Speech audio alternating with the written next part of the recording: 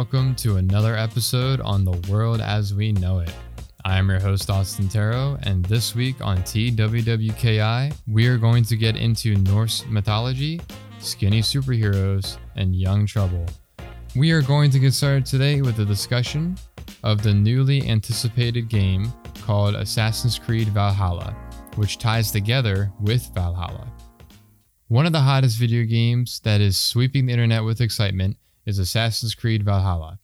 For those of you who don't know, Assassin's Creed is a third-person stealth action adventure that was later developed by Ubisoft Montreal and published by Ubisoft.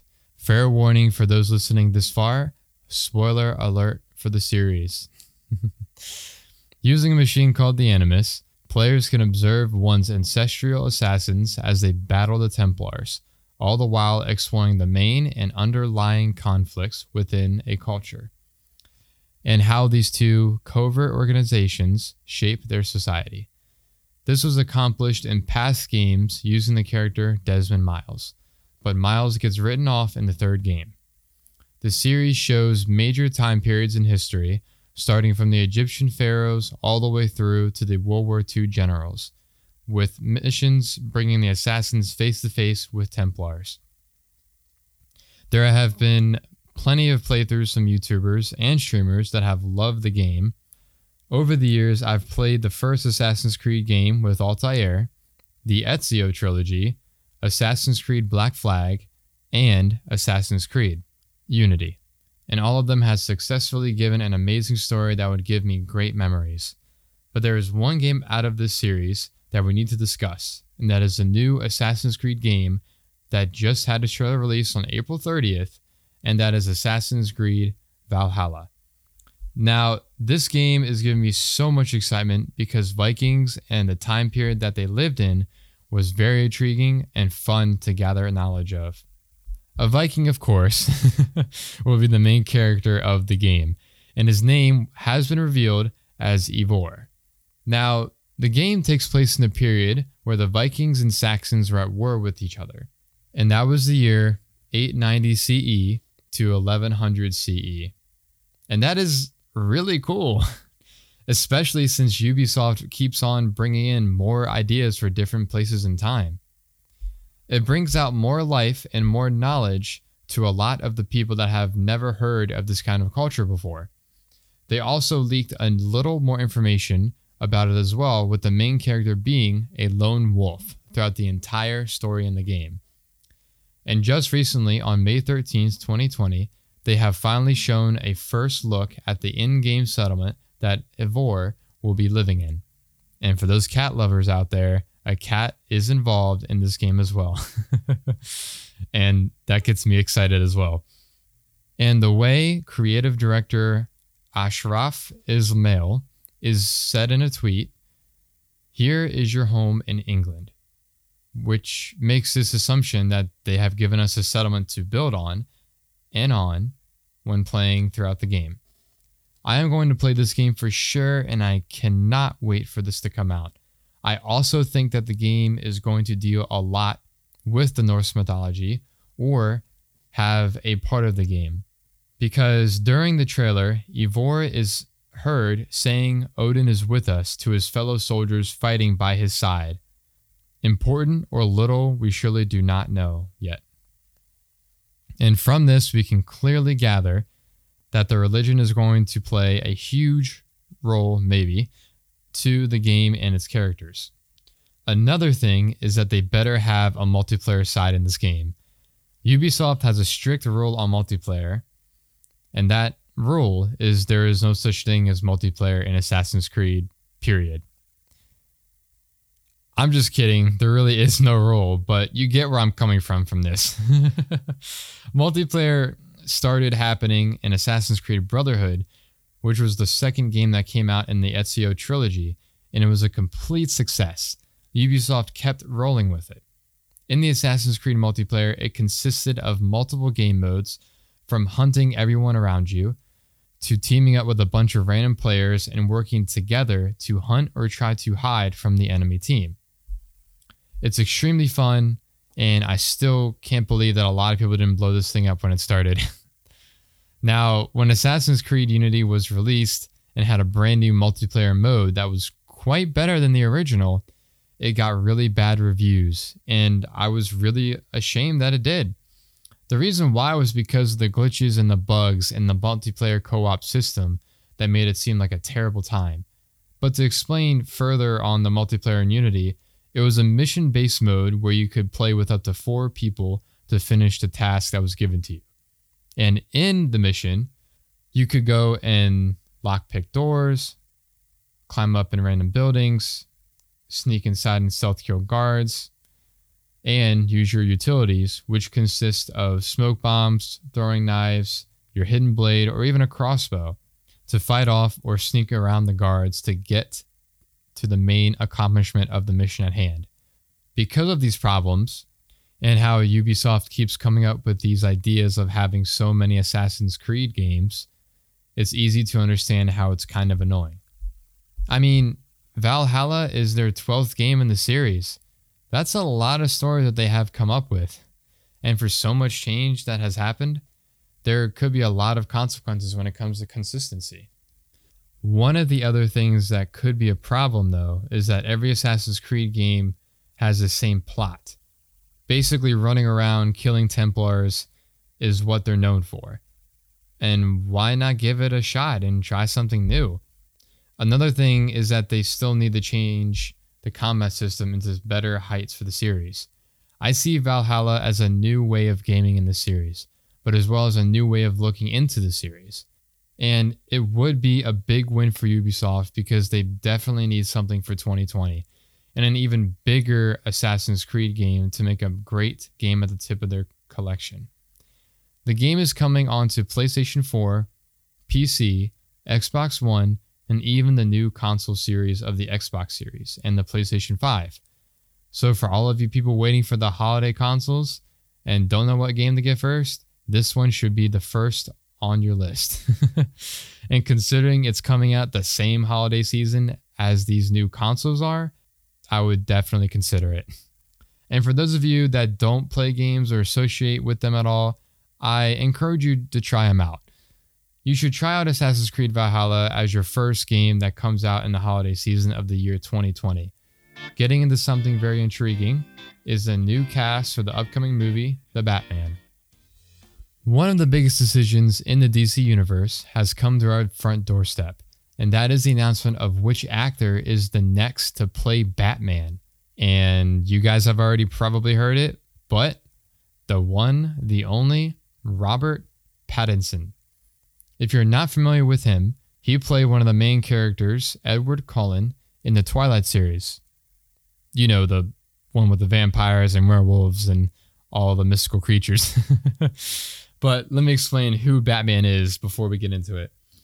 Batman is basically a fictional superhero that originated from the DC Comics and was sort of an undefeatable person. Under the mask of the Night Crusader is somebody called Bruce Wayne, who was a rich American playboy, philanthropist, and owner of Wayne Enterprises. The city that he originates from is Gotham City, where he lives a couple miles away in a very secluded, big mansion, and at night he fights crime in the streets. The creators of Batman, Bob Kane and Bill Finger, made a comic named Detective Comics in 1939, and that was Batman's first appearance ever in the DC universe. Since then, a bunch of villains like Scarecrow, Harley Quinn, Deadshot, Deathstroke, Bane, the Riddler, Two-Face, and the most famous villain of all time, the Joker, have been made to appear in a lot more comics, movies, shows, and games, all revolting around Batman. But the biggest picture out of all of this is how many ideas and merchandising this popular superhero has all over the place.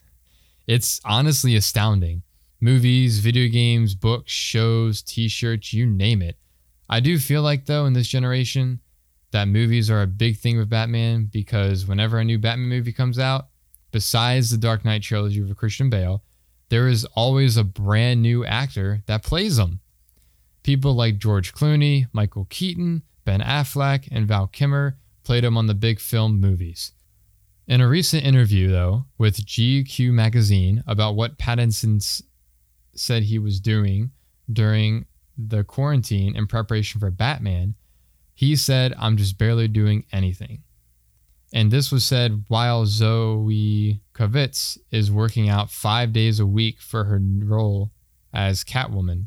Compared to all the other Batmans that were played by other actors, we may have the very first skinny Batman to play this role. And there's nothing wrong with that at all, but it's just an interesting fact to point out. Now, with Robert Pattinson playing as him, I'm just curious on who the next Batman will be. Like, there was so many before, I just wonder who's going to play the next role. The picture of the film is supposedly set as a younger version of the Batman when he was first starting out.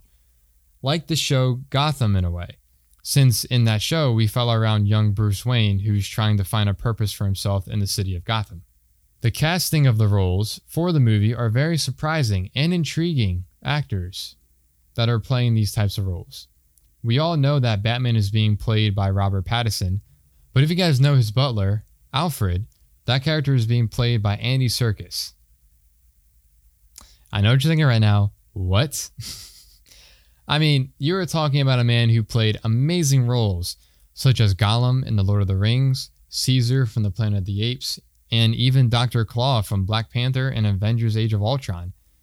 And now he's going to be casted as the butler of Robert Pattinson's Bruce Wayne? Sounds good. Commissioner Gordon is also an important figure of the law throughout Gotham City and is another important character in this series that will be shown throughout the movie. And he will be played by Jeffrey Wright. And that actor played Beetee in the Hunger Games trilogy, if you can't picture him when I said his name. Another great character that is going to be in this movie is the one and only Catwoman. And the actor playing her is Zoe Kravitz. In the movie, we got a glimpse of what actors and villains are going to be inside this story. The two villains are Penguin and the Riddler. That's a very great choice in villains since we haven't seen them in big movies in a while. Last time we saw Penguin was in the Batman Returns movie in 1992 when Michael Keaton was playing Batman and Penguin was played by Danny DeVito. And the last time we saw the Riddler was in the 1995 film Batman Forever with Tommy Lee Jones as Two-Face, Jim Carrey as the Riddler, and Val Kilmer as Batman. But the actors that will play these astounding roles in the new film in 2021 will be Colin Farrell as Penguin and Paul Dano as the Riddler. The director and writer of the movie is going to be Matt Reeves, and I fully respect this decision and trust that he'll make a good movie. The reason being is that he made 3 popular movies in the past that got amazing reviews. Some examples would be Dawn of the Planet of the Apes and War of the Planet of the Apes, which got reviews above 80% to 90% on Rotten Tomatoes, and Cloverfield. So we see this as a repetitive cycle that has been going on since the early 1990s when they change every Batman throughout the string of movies for the character. Now, what do you, the audience, think about this new actor playing the loving role of Batman? There are a lot of mixed feelings towards Robert Pattinson playing the role as Batman, but out of those mixed feelings, most of them are not so good. Like, here are some tweets from some people that posted about the casting of the various actors. Ew, what are they thinking? Go sparkle someone else. He's a fantastic actor, but not good for Batman. And my personal favorite, LMAO, while great in Twilight, he isn't a good Batman. But a lot of people are giving Pattinson a chance, and I am too. Like, who knows? He honestly could play the role really well. If everyone is wondering what I am thinking about towards this movie right now, I am not going to say that it's not going to be bad, nor good. I am only going to say that I have to see it firsthand before I can give it any type of review.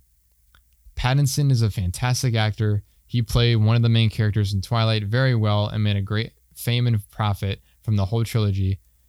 But unfortunately, he himself did not like the trilogy that much of Twilight. And this has shown that he put in tweets in Instagram that he just didn't like the trilogy that much. Let me tell you how I got into Batman. When I saw Batman for the first time, it was in 2009. And the movie was Batman and Robin as a VHS tape. I don't even think those exist anymore. Which was the one with George Clooney and Arnold Schwarzenegger. that even had Batgirl in it as well. And as a kid, it was pretty cool seeing Batman on the big screen, but now that I am more of the futuristic type of Batman with Christian Bale and Ben Affleck, that movie is history to me. Not to mention the bad reviews it got. I looked it up and it got 11% on Rotten Tomatoes. Wow. Jeez. In the end though, that movie did give me an interest in Batman as a kid, and I think a lot from it, giving me a good childhood. Overall, I hadn't experienced learning about the new Batman movie in its entirety, from the new cast all the way to the brand new storyline. But for some advice about the movie, it would not hurt to go see it in theaters because it is a brand new kind of Batman. And who knows, it could be a great Batman movie overall. Moving on to a more serious matter is the young trouble that these college and high school kids are dealing with during this rough time in quarantine. A ton of people have been affected by the coronavirus outbreak and the quarantine that is involved. But the main affiliates of this group that has been affected the most is the young Generation Z that will be hit the hardest. Generation Z, or the millennial demographic cohort, is used to determine the age range and type of people that fit in this sort of category. So it's most of the people that are born between the ages of 1996 through the present that fit under the list of Generation Z, and the early 1990s to the 2010s that fit under the millennial list. I actually fit those years since I was born in 1990s, so I don't know what's going to happen to me soon during this whole thing. But for the most part, the college and high school kids out there currently are getting hit hard since they cannot find jobs or don't feel safe going to school during this pandemic. A report from CNN interviewed a person named Will Merle with his experience, and he has something to say about this, thus describing his situation as an unnecessary risk. To describe his situation further, though, he was trying to finish his exams for a college in London during the summer and look for a job to have money during school. But since the outbreak took place and the quarantine was set, most of the jobs that he was looking for, which were in supermarket or retail positions, were closed. Along with that were his exams that were canceled as well, leaving him to live with his parents for the ongoing months. This, I know, took a major punch to the gut, since he must have waited so long for his dream school. Probably his dream school, I bet. But like I said before, Generation Z are not the only people that are getting affected by the situation. Millennials are also getting it hard too. As for the generations, including Generation X, baby boomers, and the silent generation, they are dealing with this huge crisis as well, but in a whole different way. These generations make up the ages from 42 all the way to the age limit of 92, and the way they are getting it the worst is due to their health problems. According to the CDC, most of the people that are getting affected and dealing with the virus's worst lethality are these age groups. And not only that, but the world is now in a serious economic crisis, where it's so bad that it has passed the Great Recession crisis in the late 2000s.